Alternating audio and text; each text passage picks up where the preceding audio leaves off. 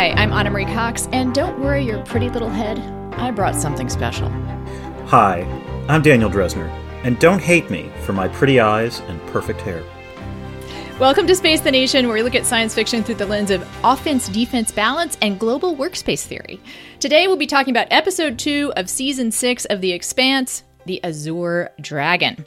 In the next few weeks, we'll be talking about Season 6 of The Expanse. Expanse. That's what this podcast used to be. That's what this podcast is. That is what it, I guess will be. The Expanse. Dan, what are we going to do? What are we going to do when there's no more Expanse? We do have many plans, Anna. I mean, we need to codify them somewhat, but we've got some ideas for how 2022 is going to go, I'm pretty sure. You know, we discussed this a little bit on the Discord, and I said I'd put up a Google Doc so people could start suggesting things. Okay.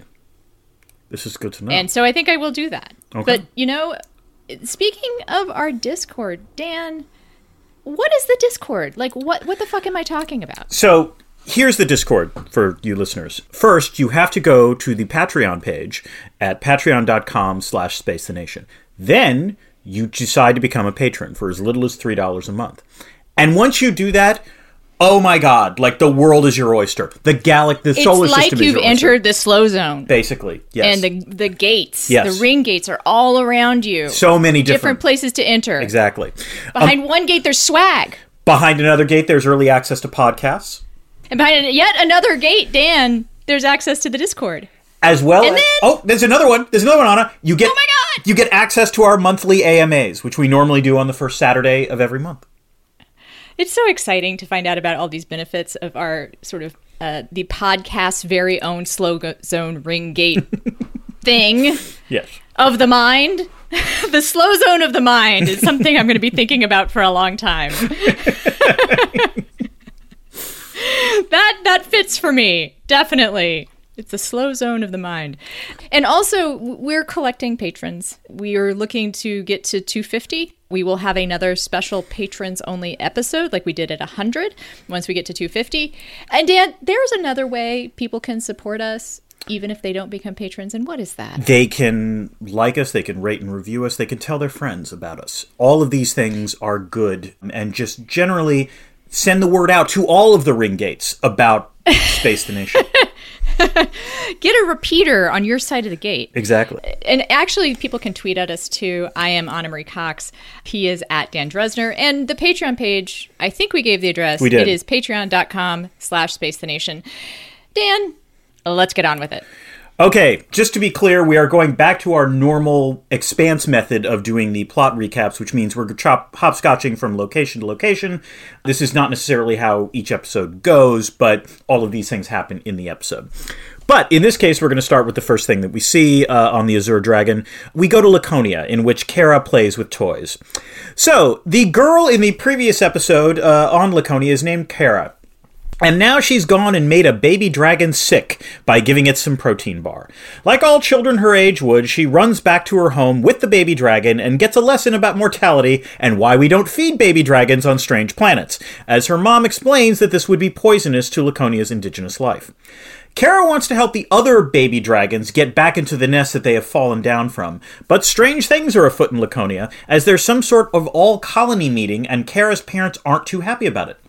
Kara disobeys her parents and steals a drone to pick up the baby dragons, but it doesn't really work out. She sort of gets one up there, and then the drone breaks. She tries to bury the dead baby dragon, but the weird dog that we saw in the previous episode grabs it while she's not looking. Anna, I will credit The Expanse in that I frankly thought there was a 1 in 5 chance that the strange dog was not going to take the baby dragon, but instead was going to eat Kara. Which strikes me as just about the right level of menace given an ordinary Expanse episode. And also, again, The Expanse is very good at showing how good intentions can lead to bad outcomes, yes? I think that's the plot of the entire series, books 1 through 9, seasons 1 through 6. It's all about good intentions and bad outcomes. Mm-hmm. Speaking of good intentions and bad outcomes, though, I am very sad that we don't see a dog in this episode. Muskrat. I am a stan for Muskrat, who is a character in the books. Well, it's a dog in the books, but I count a dog as a character. And just to remind our listeners, Anna has read all the books. I have read none of them. So I'm a little bit salty about the missing Muskrat, but I'm interested in seeing where this goes as a reader of the books, because they've done some slice and dice with characters and plot lines here. So this is one of the things that people should know about The Expanse if they're book readers or TV watchers. If you're neither, if you're wondering like if you should read the books, they are not the same exactly. Like huge parts of them, arcs and characters and whatnot are, but you will still be surprised if you've watched the TV series and you read the books. You will get a different experience. I think it's very worthwhile to do both. I'm strongly suggesting to Dan that he tackle the books after we finish up. Right. I have to say, my philosophical approach generally has been to watch the show before I read the books. Just in the sense of I usually get disappointed if I read the books first and then see the show, because it's a question of expectations. Also, my memory is now such that I suspect that when I start reading the Expanse series, there is so much plot over these 6 seasons that I will be happy to reread the book and completely forget about what the differences were between the show and the book. Speaking of so much plot. Yes. Yes. I just want to note that doing this season as 6 episodes, I don't know. You've given some thought to whether or not they're going to land this. Yes. And they're stuffing 100 pounds of plot into a 6-episode season, and I don't know if it will all fit gracefully. So, I wrote a column. Might see some plot spanks. These I love the idea of plot spanks. That's a good way. That there needs to be that. Yeah, I wrote a column in the Washington Post, which by the time our listeners hear this will have been last week, in which I have to say the Expanse showrunners are laughing in the face of danger because, of course, the parallels between the Expanse and Game of Thrones are pretty strong, and I mean that in a complimentary way up until now. But as listeners are probably familiar, the last season of Game of Thrones was also 6 episodes. And that season was not reviewed as well, I think it's safe to say. And so we are hopeful that The Expanse just laughs in the face of danger and just manages to stick the landing. I think it'll be okay, but I'm wary. That is the mood that I'm in. I'm wary. Speaking of wariness... Dan, let's move on. Yes, let's go to the Rossi, where Bobby comes to save the day. So the Rossi is resupplied by a UNN ship that is happy that everyone is on the same team now, and mission specialist Bobby hops along. She explains Avasarala's new plan. Rather than destroy the Azure Dragon, they're going to try to board it to gain intel and boost morale. The Rossi crew is still super glum, and guess what? This much riskier assignment does not make them any happier. So, the Rossi does creep up on the Azure Dragon, but they're detected. And whoa, space chase, which is actually pretty cool. Bobby literally leaps into space from the Rossi onto the Azure Dragon, manages to grab onto the hull, and kills their drive. Naomi is supposed to follow, but she freezes. So Peaches steps in and saves Bobby. Naomi helps her disable the Azure Dragon over the comms. They successfully board the ship, retrieve the data, and kill the crew, but not before the Azure Dragon sends a signal to Marco about being boarded. Holden dresses down Clarissa for improvising during their attack, but she kind of likes it because it's the first time Holden talks about her as part of the crew. Anna, I have many questions. First of all, it sure seems like Naomi is experiencing some PTSD. Do you think that might pop up again? Also, do you think she'll warm up to Clarissa or Peaches now? Because Peaches really did save her bacon during the attack, and then it was clear Naomi actually was talking to her in a productive way, which was not the case in the first episode. But most importantly, Anna, what is the official Space the Nation policy about Nadine Nicole's character? Are we calling her Peaches? Are we calling her Clarissa? What should we do? We're calling her Clarissa, Dan. Okay. I believe that Amos is the only person allowed to give women diminutive nicknames. But others can use those. I mean, you're not happy about that? See, not so. I don't know. It's just sort of different coming from Amos. You know, like he's the only one who calls Avasarala Chrissy. That's true. Yeah. Right. Also, in the books, I'm pretty sure he's the only one that calls Clarissa Peaches. Well, when Holden says Peaches over the comm, even Clarissa seems like, Holden? What? Like, are you calling? Yeah, I think they were using it as a marker of like, oh, she really is like becoming a part of the team. Right.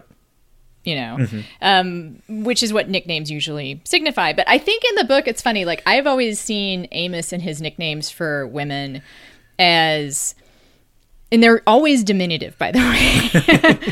Like, he has there's another character in the later books, a girl he calls Tiny, like literally diminutive. Okay.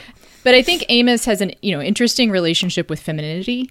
We've discussed his past, and I think it's sort of, he has a different relationship with these women, right? And it's a different structure in which he calls them those names. I just feel uncomfortable talking about women that way. Sorry. No, don't apologize. I literally asked you the question on it because it was not. You did literally ask me. I literally asked you a question, and I, to be fair, like, it's not something I would normally have said Clarissa, but the fact that they keep, everyone is now calling her Peaches is interesting. So I guess. Yeah. I think that maybe I've given this more thought than the showrunners have, but I think they're using it as again a sign that Clarissa has joined the crew, which is great. Yes, I'm glad that she's joined the crew. As far as Naomi's PTSD, doesn't exist in the book. I mean, she has PTSD in the book, but it's mainly from her abusive relationship with Marco, and also which would make sense. Yes, and also the fact that she was responsible for all these deaths by unknowingly creating a bomb for Marco to use. Right. She doesn't suffer from PTSD about her suitless spacewalk, and I have to say, like, she's a belter. I mean, I would get PTSD from a suitless spacewalk for sure. I don't know. I would die from a suitless spacewalk. Just to be clear, I don't doubt the Expanse showrunners thought about the science of this. I don't doubt maybe someone could be survived. Yeah. But just to be clear, I would die. Yeah. But you know what? Like, it is a fucking wild experience. And also, I think the more traumatic experience was her time on the ship. With Marco and Philip. No. Oh, no. She was on that ship by herself so desperately after the spacewalk, so desperately trying to get help and running out of oxygen and having to do that same bit of business over and over and over again. And dealing with hypoxia again and again and again. Yeah. Yeah. I mean, I think maybe that's actually what she's reacting to, because again, that to me, I think would mark you pretty deep. I would say in the episode, it's clear that Naomi seems to be suffering from PTSD. It's not as clear what she's suffering from PTSD from. I mean, there are some very quick shots, and my gut instinct was it was a spacewalk. Because like, it's jumping out of the ship. Right. It would make the most logical sense. But like, it's literally later in the episode, Naomi says, "We will talk about this later. We're not going to talk about this now." So we're going to find out. Yeah. As far as like Holden's speech to Clarissa, you tell me, Dan, I thought it was a little unwarranted. Holden being a hard ass about mission discipline. Holden is a by the book captain. I don't know what you're talking about. I mean, he went seat of his pants like 5 minutes before. Right? Like, he decided to change the mission himself, all by himself, like a little earlier in the show. So, well, he didn't decide to change it. Once the Azure Dragon was remember, he wants to call it off. And what was interesting? No, he's going to go shoot it. Like, that was his idea. Was like, after the Azure Dragon detects them, he's like, I'm gonna railgun those bastards. Right, but that was yes. So that was which is improvising. Plan. Yeah, that's true. That's improvising. That's true. But I think that is improvising. It is improvising, but also he thought what was interesting about that sequence is that he clearly thought he was in command. Bobby says, "No, I have operational command," which raises all kinds of interesting questions about whether or not independent contractors actually have to deal with... I have questions. Oh, yeah, we're going to have to talk about this. I have so many questions. Yes. I guess we'll save that for the IR But I will say this, Holden clearly defers to Bobby, and so in the end winds up, there's the space chase. And so maybe actually his masculinity was threatened, and that's why he goes to bitch out Clarissa, because he really needs to assert some kind of authority? Possibly. I mean, in the books, and pretty much in the TV series, he's a pretty woke dude. Mm-hmm.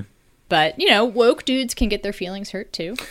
See, I actually think... So here's my interpretation of all this, which is that Holden actually knew exactly what he was doing when he dressed down Clarissa. He's so woke that he knew that by dressing down Clarissa, he was also making her part of the crew. And I would say the tell on this one is that Holden had the conversation in front of Amos. Because if he was really legitimately pissed at Clarissa and really, trying to get... genuinely angry as opposed to sending a message, he would have waited until Amos wasn't there, or he would have chosen a different time. Okay. Isn't it true that one of the few funny beats in this episode, though, is when he goes in to say, "Can we talk?" to Clarissa, and Amos is like, "Yeah, go ahead." Yes, that was, yes. I did like that. That was there were a couple of, in contrast to the first episode, which had almost nothing humorous. This episode thankfully had a few lighter moments. That was one of them. And even like when Amos was getting pissed off about not getting paid, that was also funny. Which was nice to see. So, maybe they're starting to get their groove on this season, is the way I would put it. Dan, I'm going to skip ahead a little bit. I want to ask you about an IR thing. I think it's an IR thing. Yeah. It's a military thing, which right. is IR, I guess. Mm-hmm. Did the Azure Dragon mission make sense to you? I struggled with it a little. I mean, tactically, for sure, right? Mm-hmm. But the whole, we're doing this for morale with a mercenary force? There are multiple levels on which the morale are. So let's be clear. From a military perspective, did I think it made sense that they would want to capture the Azure Dragon? Of course, and get the intel? Yes. Yeah. So, I totally understand why Avasarala would have wanted to do that. I totally understand why they would have sent Bobby. That's fine. The morale line makes no goddamn sense whatsoever. Yes. Thank you. I'm just going to, I will specify that. And it makes no sense for a couple of reasons. The first is why, the idea that Holden suggests that the reason that they're being asked to do this as opposed to the Marines is that if things go south, somehow, it's a mercenary crew, even though they're not mercenaries, but whatever. And maybe there's some truth to that. More on that later. Right. But this is the whopper of the line is not Bobby, it's Holden. Holden at one point says, Avasarala has lost strike teams before, and this would, not be good politically. Not look as bad as losing Marines. Right. So here's the thing. First of all, it is correct that Avasarala has lost strike teams. We saw that, I believe in season 5. However, there is a difference between losing a strike team when you're trying to capture Marco Inaris before and after the Earth has been destroyed. Mm-hmm. So, to put it gently, yes, it was politically problematic when Avasarala lost the strike team before 20 asteroids hit Earth. And continue to hit them. And continue to bombard them. Now, it's not going to matter. They could just suppress the information. I mean, they talk about this later in terms of, the War Information Act or whatever the hell it is. Yeah. Or don't. I mean, people want to hear you're fighting. See, that's where mercenary in quotes here. I think as a citizen of Earth, if you told me, even if the mission was successful, we sent a bunch of mercenaries to capture info. Now, again, this is where I will say that, they're not mercenaries. That's the other thing. No, they're not. We'll talk about it later. About it later. But, you told me, a bunch of Blackwater guys got Saddam. I mean, I just don't think it'd have the same effect. There would be some ambivalence? Yes. Where if you tell me, SEAL Team 6, smoked Osama, I'm going to go out and wave some flags. You know what? Right? I might cast you in the movie, that's what I'm saying. Yeah. You and Jessica Chastain, sure. There's a similarity there. Thank you. That was the thing that bothered me. It was it's not much of a morale booster if you're somehow tacitly admitting you didn't want to send the Marines.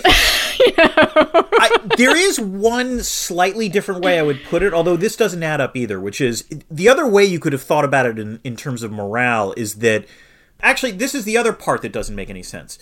As a morale booster, you would want to announce that you've destroyed the Azure Dragon and you won't have to worry about rocks hitting Earth anymore. And you've captured the rock. You've destroyed the Azure Dragon. Yeah, here's no more the problem rocks. with that. If, on the other hand, you want to use the intel, you can't do that. Or what happens is what happens. Right. So there is one way in which this might have been thought of as a morale booster, although even here it doesn't make any sense, which is it could have been a morale booster for within the UN, as it were. That it's literally the troops that need the morale booster, and so knowing that they've got some intel and can actually launch an attack. Well, I don't know. I think the power of telling the people on Earth no more rocks are coming. Oh, it's pretty huge. Is It's pretty huge. And also, by the way, that's contradicted later in the episode because it's clear the UN guys aren't happy that Avasarala, Yeah, we've already established I'm a little more skeptical about this season than you. But I find the IR to be, for me, IR unexpert, I find it a little more problematic. Well, no, you're not wrong. As I said, the morale line made no sense, and that part was not correct. All right, Dan. Let's go talk about the enemy. You're right. You know, what's happening on series during all of this? And for those who like the movie 12 Angry Men, all I kept thinking watching the sequence was lousy, rotten Belter kids. So, Marco springs Philip from a series holding cell where he's been locked up for killing his friend Yoan, saying it's a Free Navy issue, and therefore Marco will discipline him. Marco then reads Philip the riot act about how kids these days in the Belt are spoiled, and it wasn't like that back in Palace Station back in the day. Yeah. All right? When they mined water uphill both ways. They got back on the line, Anna. All right? Didn't matter what they did the night before, they were back on the line. All right. Yeah. Still, Marco doesn't punish him to preserve the fiction that Yoan struck Philip first rather than vice versa. Rosenfeld, who again is Marco's second-in-command, tells Marco that he needs to toughen up Philip, and Marco is not used to this kind of straight talk, but also doesn't seem to reject the idea. Philip tries to record a message to send to Yoan's family, along with some sort of tribute about the fact that he's been killed. On the first pass of recording the message, it seems like he wants to fess up about what actually happened, but on the second attempt, he manages to record it without any hint of what really happened. Marco and Rosenfeld, to close the episode, see that the Azure Dragon has been captured. They aren't terribly disappointed, actually, as it means that the inner navies are likely coming out to the Belt to attack Ceres, and Marco is particularly looking forward to battle. Anna, it seems like Philip is learning how to compartmentalize, just like his dad, which sure seems super scary, yes? This plotline could be entitled How to Raise a Sociopath, I think. I mean, poor Philip, right? Yeah. But Marco seems intent on doing just that, in fact. Which is to say, molding him in his own image, because Marco is a sociopath. Yeah. And there was a lot I liked about this segment of the show. That does not include the man bun. We both, I think, are in agreement we both, on the man bun. No apologies. Partially, Keon Alexander's got great hair. Why hold it in the man bun, is all I'm saying. Why hold it in the man bun? His face looks amazing. Yeah. You know, like, I mean, I do appreciate being able to see, like, very clearly his cheekbones. Yeah. Also, I'm on the fence about how I feel about his outfit. I mean, part of me thinks it's ludicrous, but the other part of me is like, yeah, that is what he would wear. That is totally what he would wear. It is character consistent, I think it's safe to say. Yes. But, you know, I think the secret star of this arc is Rosenfeld. Played by Kathleen Robertson. She's really interesting and kind of creepy, you know? She seems almost too on the ball somehow. She seems competent, which is, you know, not... Suspicious. No, yes. I can't trust competent people. Exactly. But she does, and more competent than Marco. Like... You know, she has no illusions. Her suggestion that they, you know, drop Philip in a recycling bin or whatever. I guess not a bin. Recycler, I think it was, yeah. Recycler. Is actually, I think, a pretty good one. Yeah. I mean, really, he should be tried for murder. But there should be some consequences besides psychological torture, right? Which is the only thing he's getting now. But I can't shake the idea that she's up to something. You know, like, I don't know. I just think it's weird to have a really, like... I think second in commands that are that competent, just, I mean, maybe that says more about me than anything else, that I don't trust that. It's an interesting question. So you don't like Rikers, in other words, like, you know, or is Riker not competent enough, I guess is the well, just, I mean, maybe it's just like, there's something about her, and this probably will not play out, but that she seems to see, well, you know why? Because Riker loves Picard. There's no, that he's completely loyal. Right. Like, there's something about the way she's treating Marco.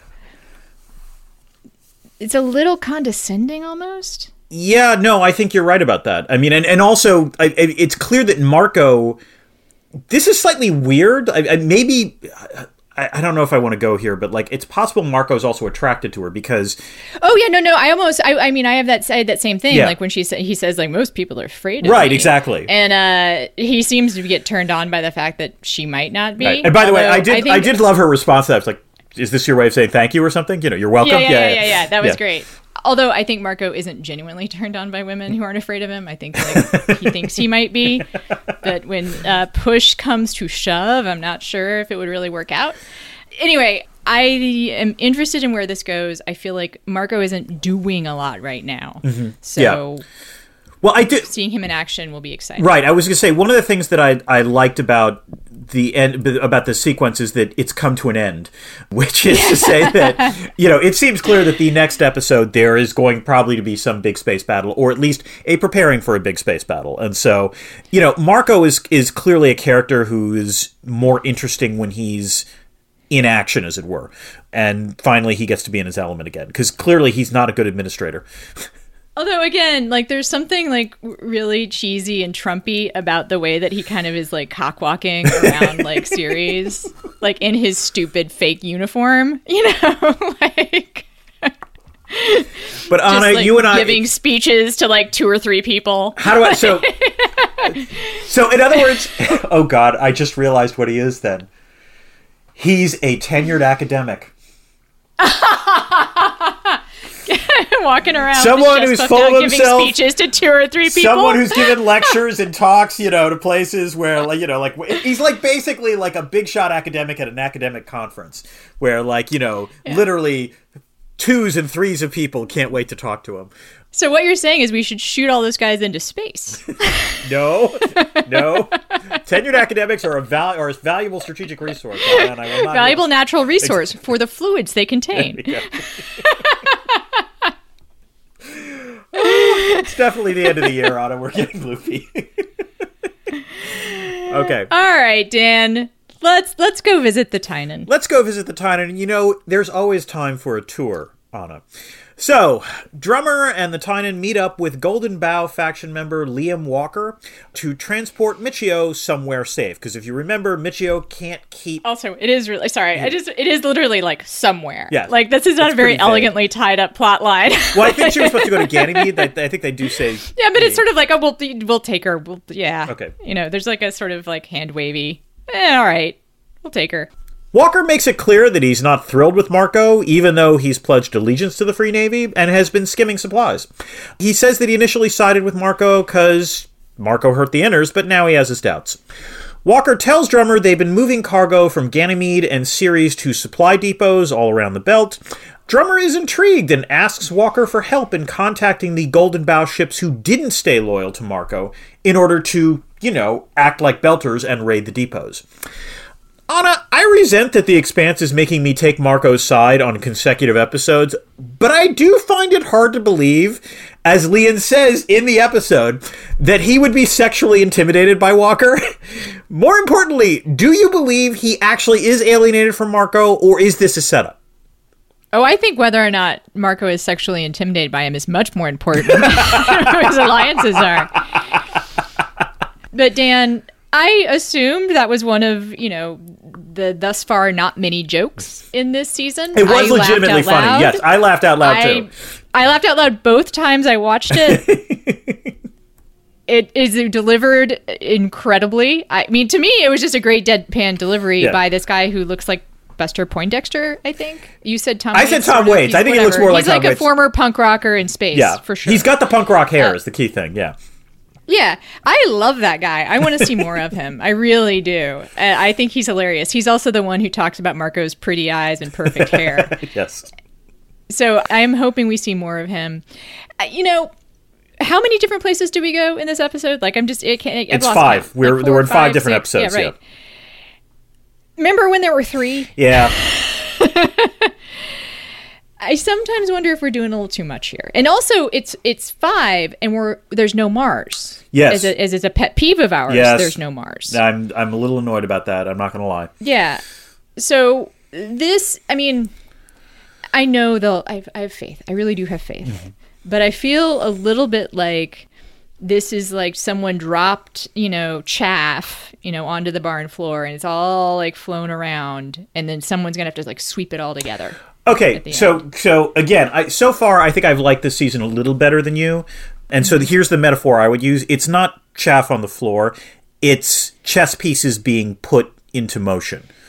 And that takes a little bit of time. More agency. Yeah, it takes a little bit of time. And, we haven't gotten to... We're about to start the middle game, and then we're going to get to end game. So, Right. We're in the middle game now. No one ever says that. Well, the Queen's Gambit they can say with I suppose they can pull that off, but no, you're right. That's fair. All right, let us finally move to Zenobia, which is the UN ship where Avasarala is located. UN officials are not happy with Avasarala's high-risk attempt to capture the Azure Dragon. Ace reporter Monica Stewart, and Anna, am I correct? Is this the first time we finally learn Monica's last name? No. No? Damn it. You were incorrect. I'm incorrect? Okay. It doesn't matter because the important thing is Anna Hopkins plays her, and it's been nice to see her do it. Yes. Anyway, Monica asks Avasarala about it, but is rebuffed. After the successful assault of the Azure Dragon, Avasarala calls Miss Stewart into her chamber and asks her to produce a documentary about suffering Earthers to build sympathy in the belt. Avasarala needs Monica's credibility because she can't rely, apparently, on state organs of the media. Monica does not want to be a propaganda mouthpiece and agrees only after being assured that there will be no censorship by the UN. Anna, I have so many questions. So many questions about this reporter subplot. I have some answers. Let's see if they match up. Okay, all right. So, because we stand Anna Hopkins, let's get to the important reporter questions. Number one, and the most important thing as far as I'm concerned, who is paying Monica for the job? Okay. That actually, as a sometimes working journalist myself, yeah, this is an important idea. It seems like a rather important thing, yeah. Like, does the UN cut a check? How does that work? And also, if Monica gets paid by the UN, then I do think there becomes some credibility issues, Or is it SpawnCon? Does it have a little hashtag on it so that, those who are gramming the war can, know? Man, I have to assume cryptocurrency is even more fully developed at this point, so maybe that's the angle. I don't know. Maybe she gets paid in NFTs. I'm trying to figure out, how this works. Also... do you, Anna, have a quote for this kind of thing? Would the government, if the government ever came to you and said, we want you to do a documentary, would you say, fine, here's my price? I mean, everyone has a price, right, Dan? Yes. But what I want to point out is that reporters are generally much cheaper than that. You don't have to offer them money in order to get, puff pieces. I mean, puff pieces can be bought very, very inexpensively, usually by just an off-the-record backgrounder or two, that is how it happens. I hate to break this to people, but that is how it happens in the real world. How do you get a piece about just the senator's wife's charity organization, right? It isn't, we're going to pay you to do this thing about the senator's wife's charity organization. It's the senator will talk to you about, whatever. And he'll be. It's not even that. It's the senator's wife has this really interesting charity. We think it would be nice if people knew more about it. Mm-hmm. And the senator's been interested in talking to you about XYZ that's been happening, in Trouble Spot A. And I think he has some, in Trouble Spot A. And I think he has some, behind the scenes information that might clarify. I see. What's going on. That's interesting. We'd really like to build a relationship with you and your organization. That's actually legitimately interesting. I was going to say that one other way that it could happen beyond straight cash is the junket, of course. Oh, yes, junkets. And she's on a junket, apparently. This isn't... No, that's not a junket, to be fair. Being on board the ship is different. That's an embed, right? That's slightly different. That's true. I also just had this idea, during wartime, what would a junket be? Yeah. Although embedding is also paying off reporters. I mean, embedding is an explicit propaganda move that the military has done for, generations. And you do generate sympathetic coverage when you have embedded reporters. Right. Speaking of sympathetic coverage, yes, this is my biggest question. Okay. Is The Expanse alleging that the biggest problem in the not too distant future with mainstream media is that it's too focused on policy and data? And not enough human interest. So, Anna, I like to think... Is that... Anna, in the year 2035, the data analytics wars were fierce, and in the end, Nate Silver was declared king. And so, So they're having trouble generating some soft stories about the human interest happening interest and color Earth. Stories disappear. There's no more stories about the scrappy baseball player with the hustle. None of that. It's all just sabermetrics at this point. All just polling data. That's it. I'm sorry. It's all, and as far as the war goes, there's no indication of who the casualties are. It's just numbers. There's no pictures of children. Exactly. It's just there's no numbers of KIA, numbers of MIA. Budgetary honestly, expenses. That was what I laughed at the hardest in this whole scene. Was that, wait, you're telling me that what she wants is human interest stories, and that's what she's going to pay her for? Right. That's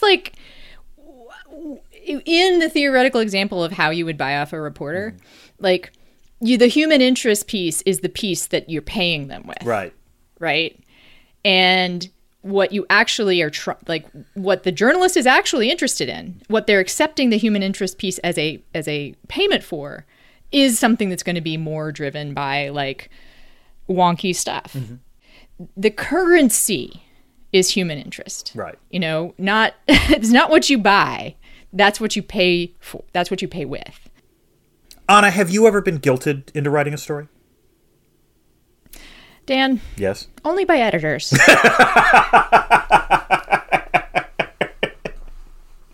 Anna, this has nothing to do with The Expanse. I have to ask, what is the email, what is the shortest email that has maximized the guilt you have felt? Can you think of something? A single question mark. Oh, that is good. Have you ever gotten one of those? No, I have not. Wow. That would just kill me. That's true. That would be a dagger. Yeah. Oh, I hadn't thought about that. Wow. Yeah. In the subject line, no text to the email. Just subject line question mark. Yeah. No, that usually, I don't know about you, Dan, but usually I have something at that point. Right. But I just really don't want to send it because I think it's shitty or it's not done or whatever. And the thing is, I've been doing this for 30 years now, right? Wow. If we count high school. Yeah. And I still haven't gotten through my thick head that editors will take anything for that first draft. Anything. Anything. That's all they want. They just you could start with Once Upon a Time and they will be happy with it. You could start with I saw blank. I talked to whatever. You could. I'm sorry. I want to make a better joke, but it doesn't have to be a joke. It could be something truly stupid, and they just want to know you've thought about writing. You could open it by saying 2 + 2 actually equals 5, and they're like, "Thank God, at least that's a sentence," Yeah. She's working on it. Because what editors live in fear of is that you'll just completely space, right? You'll just completely not turn in anything. The best editors can work with anything too. They want proof that you've started, and they want to start thinking about what they're going to have to do to make it work. So I will say, I try to remember that. I will say, Anna, so the academic equivalent of this, if you're trying to produce a chapter for an edited volume, or you've promised something for a conference or what have you, this is where maybe the Academy is, believe it or not, slightly laxer than journalism, because the norm is the expectation is academics blow past deadlines all the damn time. And this is where, I think I've literally been grateful as I've gotten older, because back in the day, when you actually had to write something, you literally had to physically mail it to someone sometimes. And that meant, those were extra days that you couldn't write. Now, you can just email it to them. But, yeah, I've had occasional moments where it's I don't want to check my email because I'm deathly afraid of the person that I owe words to getting in touch with me. Yeah. It's weird. It's weird because, we do this for a living. Right. And we've both been doing it for a long time. But there's this psychology of, I think, creative output in general. There are some people that don't have this, and this is obviously a bit of a tangent, but I know there are some people that don't have the problem of what will my editor think, or is this good enough? And I've met one. That's okay. BJ Novak. Oh. The actor. From The Office, yeah. Yeah. I did an interview with him for the New York Times where he talked about his children's book. He has written a couple, but I can't remember which one we were talking about. But and he talked about how he wrote a rough draft and he showed it to everyone and he read it to kids and he was like, "What do you like? What do you want?" He basically focused. He workshopped it. And I was it, like, right? Yeah, And I'm like, that's a fact. I mean, I guess it's maybe because he's a comedian and he could think about it that way. But like, I was like, I could not imagine taking like a rough draft of something like around. Oh, this is what, so this is part and parcel of how academics work, which is, you know, our conference papers very often are not very polished. Like, I'm working on something right now that'll be part of a larger book project. Like, well, there's difference between not polished and like, I don't know if this is any good or not. No, there have been times where I presented something where I'm like, oh God, I don't know if I'm onto something or what have you. And honestly, you know, for the academics who are listening, you know, all 12 of you, you know, this is an important skill to have, actually, which is the willingness to present something that might not be good, but also recognizing that that's an opportunity to make it better. And that is the absolute way you have to look at it, because otherwise you are just setting yourself up for rejection after rejection. Yeah, and that's actually a really good approach to life. And it's just one of the hardest things that I've ever had to learn. And I'm still learning it, you know. See, Anna Hopkins, you got us to really deep places with your performance in this episode. So thank you. That's true. Yes. Let's get even deeper, okay. Dan. Anna? Is there IR in this episode? Anna, my implants can detect IR in every Expanse episode. But I do get sleepy afterwards. So, yes, I think there are sort of two IR elements that I noticed in this episode that are particularly interesting. The first is what is often referred to as Weapons of the Week. So this is a classic book by James Scott, both of comparative politics and international relations. It was his study of a Malaysian village and the forms of, quote, everyday resistance, end quote, that peasants engage to resist hegemonic structures. Things like shirking or boycotts or sabotage or even outright theft.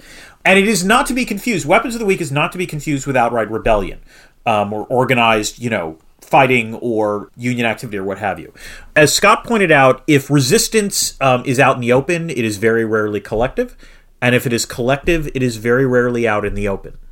And we see this for the first time dealing with the Free Navy, and this is your favorite character in this episode, Liam Walker, where he just brags about the fact that he's skimming off Marco. And this is interesting to note because it does suggest that that maybe Marco is not as well organized and not as hegemonic, perhaps, as we previously thought, because inevitably hegemony produces these sorts of resistance structures. So that's kind of interesting. The second thing that's interesting is essentially the question about discursive power. So discursive power is the power of narrative. It's the control of narratives. And we see both Avasarala and Marco trying to exercise this kind of power.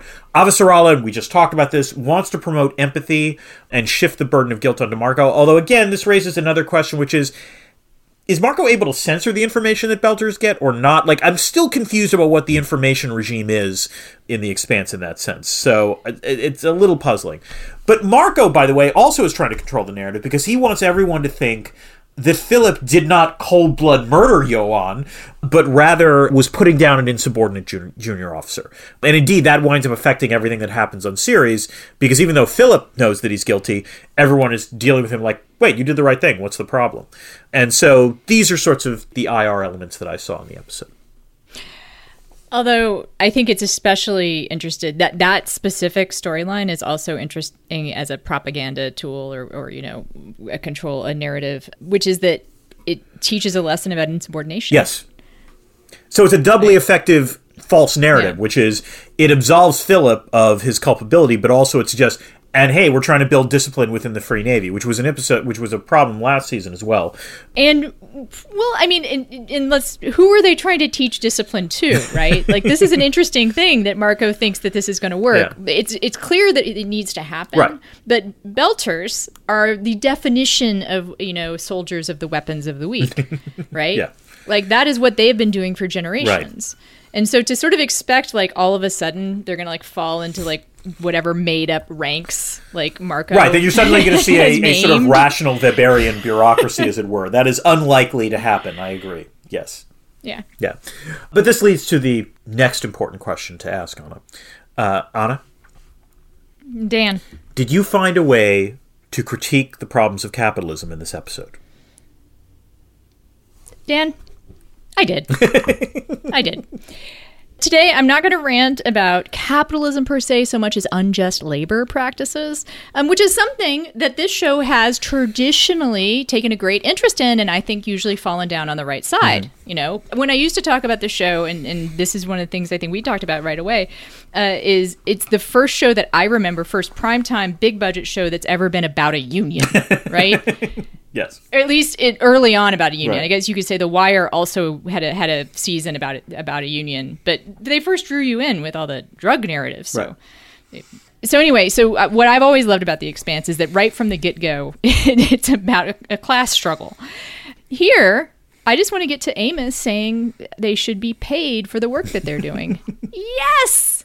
Yes, they should be paid for the work that they're doing. It's extremely dangerous.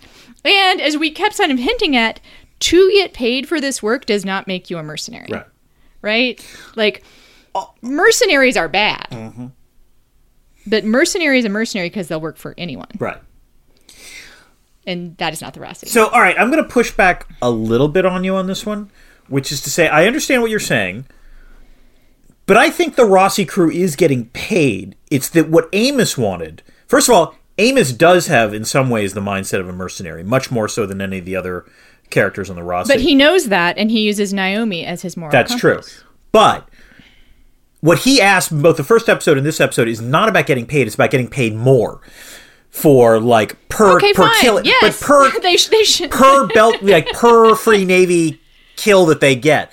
And that's a little mercenary-like, is all I'm saying. I mean, he's wanting a little mercenary, but this particularly dangerous mission, I think Hazard pays in order. I agree with you. Totally fair. I think he deserves a bonus. And so that, yes, that's a fair point. Yes. The government conscripting or commandeering private vessels is something that happens in war. People get paid for that. Right. You know? Like, it's not like the government just comes in and is like, oh, you know, we're going to take your ship. It usually, you know, private interests are happy to do that because it develops a relationship. Yep. Anyway, I think that is just my stance on the labor practices in this episode. And in general, you know, people should get paid. Yeah. You know what? As someone who's still a bigger fan of capitalism than you, I still agree with that. That's a good point. It's a way in which capitalism can actually be sustainable. So I'm down with that. All right. I believe it's now time to talk about our themes, Anna, from this show. Themes, Dan. Let's talk about themes. All right. So my theme, and I this is interesting because I think in some ways we flipped on this one. You have the IR theme. I have the more English theme. English major theme, even though I was a history major. Yes, exactly. Yes, fair enough. But my theme is guilt. You give a really good guilt trip. I practice a lot when I'm alone. So, Anna, I actually really loved that exchange. It was my favorite exchange in the entire episode because I practice it a lot when I'm alone. Points out Avasarala is fully aware of the ways in which she has sinned, I guess would be the way to put it, and the ways in which she cannot imagine the loss that is in some ways on her shoulders. But there is a lot of guilt in this episode. There's Kara's guilt at killing the baby dragon bird. There is Naomi, who clearly is queasy at best about the fact that they are going after Belters and is not happy at all that they're going to be killed because that was one of the clear implications of the Rossi's mission this time. Even Marco, I think, feels a little bit of guilt about what's happening to Philip. Maybe he's feigning it, but he actually does seem very disturbed, you know, like uncertain. Listeners, I am making faces yes, you at are. Dan. I know. I think he's disappointed because Philip's not turning out how he wants him to. That's I think on the whole true, but let me this way. This is where I will give some credit to Keanu Alexander. I think there is a slight shade of guilt in terms of how Philip is turning out. And of course, as I said, Avasarala, you know, who literally has the weight of the world, well, not literally, but like has the weight of humanity on her shoulders. Right. Anna, what about you? All right. Well, yes, I have the Irish theme this week, and it is the fragility of alliances. You know, I never thought I'd see the day I'd be delivering Mickey munitions to a privateer in the belt. It feels kind of nice, huh? Everyone being on the same side for once. One of the things I love about that particular line is that I have no idea who said it. It's not clear.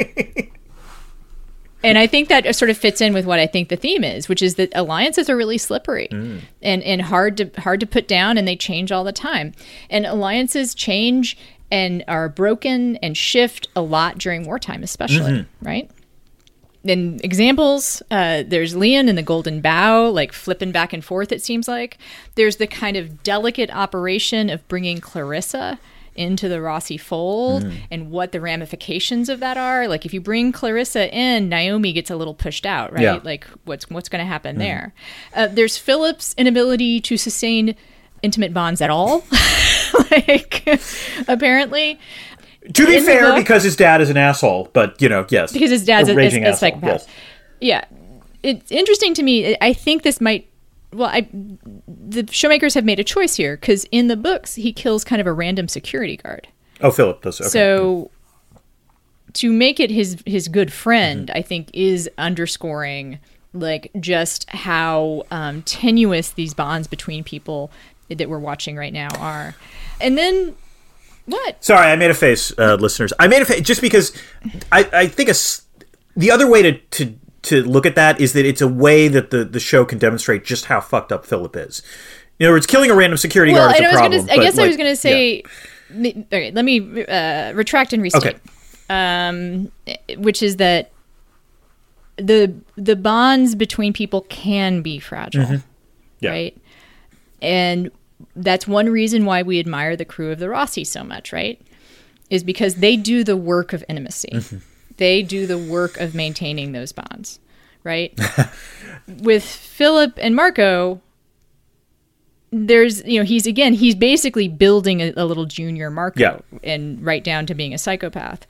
And it's no surprise that he would lash out to someone. So, right? Anna, there's a term that George Shultz, when he was Secretary of State, used that a lot of like foreign policy people like to talk about, and the term is called gardening. And the idea is that when you're dealing with allies, sometimes you're going to do things where you disagree, but one of the ways you minimize the damage or blowback from that is to loop them in early, to consult with them, to make sure that you are tending to the relationship so that weeds don't grow up. And I think that the IR, just as you say, the emotional work, the crew of the Rossi does gardening. Holden actually does some gardening. That's a good way of, Yeah. And you and I have discussed before the ways that IR actually translates into relationship, issues as well. And then, of course, there's much more explicitly IR, which is Avasarala emotionally manipulating Belters into feeling bad for inners, I guess. Although, again, the biggest leap of logic in this entire episode has nothing to do with their selective portrayal of gravity, which I'm starting to notice. Like, they do this thing where, like, there's the detail of the grav boots on the floor. Like, you always see the little red light on the back of people's boots. But Avasarala pours herself a drink. Which, in the books, again, I guess I'm just really conscious because I'm, reading the last book right now. Everyone drinks out of bulbs all the time because you have to. Because in low G, you're going to have trouble with liquids. That's a fair point, yes. So... that's a good point. Anyway, moving on. Dan! Bang, bang, bang. It's the last of the asteroids. It's the debris field, where we talk about the things we didn't already talk about. Dan, what do you got? Oh, I have a couple of things. First of all, I don't know, I'm trying to remember in previous seasons, there was not a lot of Bobby and Amos time together. I mean, there was a little bit, but I don't think it was much. I want more Bobby and Amos. Bobby calls Amos... Let me this way. As you said, Amos gives diminutive nicknames to women. Bobby calls Amos at various times during this episode beautiful and Pee-wee, which I found just adorable. And, I'm hoping there's going to be more interactions between the two of them throughout the rest of the season. Another small thing, I liked... This wasn't that visible, but it was clear. You see the OPA logo both in the series holding cell that Philip is in, and also I think Walker has it on his uniform. And it was just sort of a nice touch to remind everyone that it's not like the Free Navy sprang up from nowhere, that like there was a structure before that, and maybe people will be regretting that structure is going away. And of course, I like when we see the OPA logo because it's a callback to the old school Anarchy logo that I used to put on T-shirts back in high school. There you go. So this is a rhetorical trope. Does Rosenfeld think the Free Navy owes anyone? Because this is the second episode in a row where Rosenfeld says, we don't owe X anything. But I'm like, who does Rosenfeld think the Free Navy owes? I'm just sort of curious. Like, I hope on the next episode, Rosenfeld at one point says, yeah, we owe them this. Yeah, we do. That would just be funny. I just have to ask, what would a UN PSA on intimate disease look like? So there's a throwaway line that Avasarala says about how, yes, I can rely on my comm staff if I want to see a PSA on intimate disease. I really hope in the extras there is an actual, 30-second ad that they've cut about that. That would be hysterical. I want to know what intimate diseases still exist 200 years from now, because they've beat cancer. Right. Yes. Space gonorrhea, I don't know. I mean, I guess we're getting into new biomes now, but I also enjoyed that line. I also had the thought that perhaps we would see one in the bonus features footage. But speaking of bonus footage, actually, I should drop this for those who don't already know. There are going to be shorts from this season available on the Amazon Prime website. If you do the thing, if you're watching this Amazon Prime, which you have to, probably are. Yeah, you click up on your remote, or you go to the X-ray section, and you'll get some shorts, which include, I'm not spoiling anything because it's in the previews, a fight scene between Bobby and Which is Amos. why I said I want to see more of this. Yes. Again, one of the things I love about The Expanse is the detail that it does get right. And so I know you're not thrilled with Kara and the Laconia plot so far, but one of the things I loved is she opens up a drawer to grab a drone, and you see, scrawled at the top of the drawer, Kara, these are not toys, which was one of the reasons how I knew the character was named Kara, but also it was that was just a nice little character beat in terms of ways of, it was just a nice touch, and I thought that was really good. Holden is obsessed with the missing Martian ships, and you know what? That's clearly going to be a thing. I'm not thrilled with how they've constantly just had him harping about it. I recognize it's going to be a thing, but it seemed a little clunky. And I will say it again. I think it's weird that he's the only one obsessed with it, because they're missing it's like if a few nuclear submarines suddenly disappeared. I think people would be worried. Say it might be that Holden is worried not because of the missing Martian ships, but because he's the one who knows what that weird red cloud stuff looks like as they disappear. So maybe that's it. Right. But I will finally, speaking of the missing Martian ships, I will say it again. What the fuck is happening on Mars? It's very frustrating to not know what's going on Mars. I recognize they've, as you say, Anna, they're in 5 different locations. So adding a 6th would be hard. And maybe they don't want to do an exposition dump, which I totally get. But it's grating that Mars has been a major player in this show for so long. And now they're just sort of, we're just not going to talk about it. Yeah, I got a couple things. I think I've raised the question before of when does Drummer put on her makeup. It's pretty elaborate. It would take, the smoky eye is hard to pull off, and it's hard to apply. I think, Dan, if you just Google smoky eye tutorial, you will see that hours have been spent trying to figure out how to teach people to do a proper smoky eye. Okay. So perhaps it's nanobots. All I know is it works on Kara G. That's all I'm saying. It does work. And speaking of other nice touches, I loved Avasarala's choker. I think she might have worn more than one. It might be just her look right now. And then, Dan, I don't like children. So this has been a kind of tough couple episodes for me. Because there have been kids in the Laconia episodes. But There have been children involved. And I just think that maybe bad child actors should be used as a mathematical constant, Dan. I think that they're just always present. You know what? That's not true, and I can even give an example of that when we were Black Widow, the movie. The Ever Anderson who played young Natasha was very good in that. I'm going to push back on that. Yeah. I mean, I'm kind of kidding. It's mostly just an excuse for me to talk about. There we go. Children. Okay, fair enough. Let's move on. We are going to not talk about anything else but The Expanse for a while, for at least another month. But we want to let people know that other shows exist. What are you watching? What are you looking forward to in sci-fi these days? So there are 2 things that I am looking forward to, which we might talk about, in future episodes. One is a pretty big budget, apparently, movie that's going to come out on Netflix called Don't Look Up, which is Adam McKay, who is the director of Anchorman and The Big Short and Vice. And it has, to say all-star cast does not quite do it justice, as I believe it stars Leonardo DiCaprio, Jennifer Lawrence, Meryl Streep, Jonah Hill, Kate Blanchett, Timothée Chalamet. It's a minor cast. Yeah, it's a pretty decent cast. And it's clearly supposed to be a satire about, in some ways, the same plot of The Last Policeman, which is a comet is going to strike Earth, but it seems like the U.S. administration is just going to pretend like, no, it's not. So hopefully that'll be good. And then also another thing on Netflix, the trailer was interesting on this one, The Silent Sea, which is a South Korean drama about a team investigating a moon base filled with all sorts of classified secrets. You know what? I'm beginning to stand South Korean sci-fi. I think I like it. And I'm unstanding the word "stand," Dan. We've used it a lot in this particular episode, and I think we have used our allotment of stands. All right, Anna, what about you? I will tell a quick story about stands, which is that when I first heard it, I was working at MTV, and I assumed it was some kind of play on the nations that end with "stan," like Pakistan, Kazakhstan, yeah. In Kazakhstan. I got from the context that people were talking about being big fans of something, but I was kind of like, I wonder if it's religious. Or are they saying like it's like they're like a Muslim terrorist for this thing, like I don't know. And then I looked it up, and yeah, it's the Eminem song. Anyway, we've used up our allotment of stands. We're going to think of something else for the next episode. But moving on to the things I'm looking forward to. Dan, there's apparently a Matrix sequel. I don't know if you've heard about it. No, I haven't known about this. That's interesting. Okay. That I'm looking forward to. Yeah. The Station 11 adaptation. I know you loved that book. Yes. We might need to do an episode on that, and I will not read the book. We can do kind of trade-off this will on be our good. knowledge Okay, yes. positions. There is a Doctor Strange movie coming. I am a Benedict Cumberbatch fan.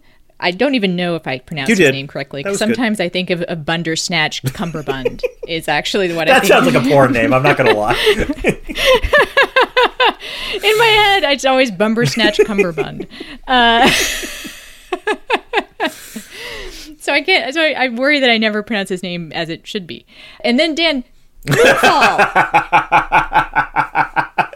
Moonfall is coming, Dan. Moonfall. Yes, what looks like, if possibly, the dumbest movie in sci-fi to come out in 2022. Yes, possibly ever. I was going to say, if you're going to have to narrow that down a lot, possibly ever, it might be for Emmerich. I don't know how we're going to do, like Emmerich. Emmermarch, maybe that. Emmermarch, maybe that'll be it. Yes, we've talked about this. Emmermarch yes. Madness. Oh, I like that. Oh, yes.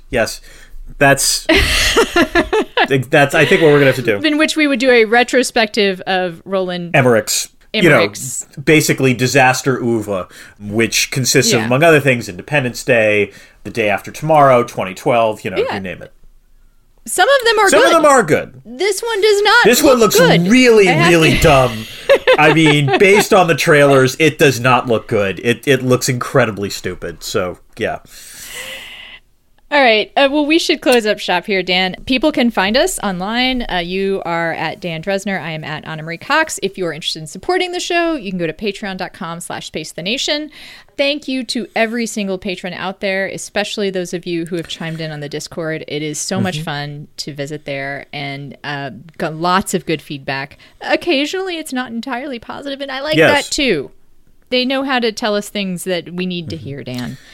And thank you to Karen, once again, for doing the wonderful sound editing that makes us look much more coherent than at least I am normally. And, of course, most of the money all of the money, actually, that goes into the Patreon basically helps keep Karen and Kibble. Yes. Karen and her puppy and Kibble. Exactly. Yes. To be clear. All right, and next week we'll be talking about episode 3. Until then, Dan. Keep this channel open for more.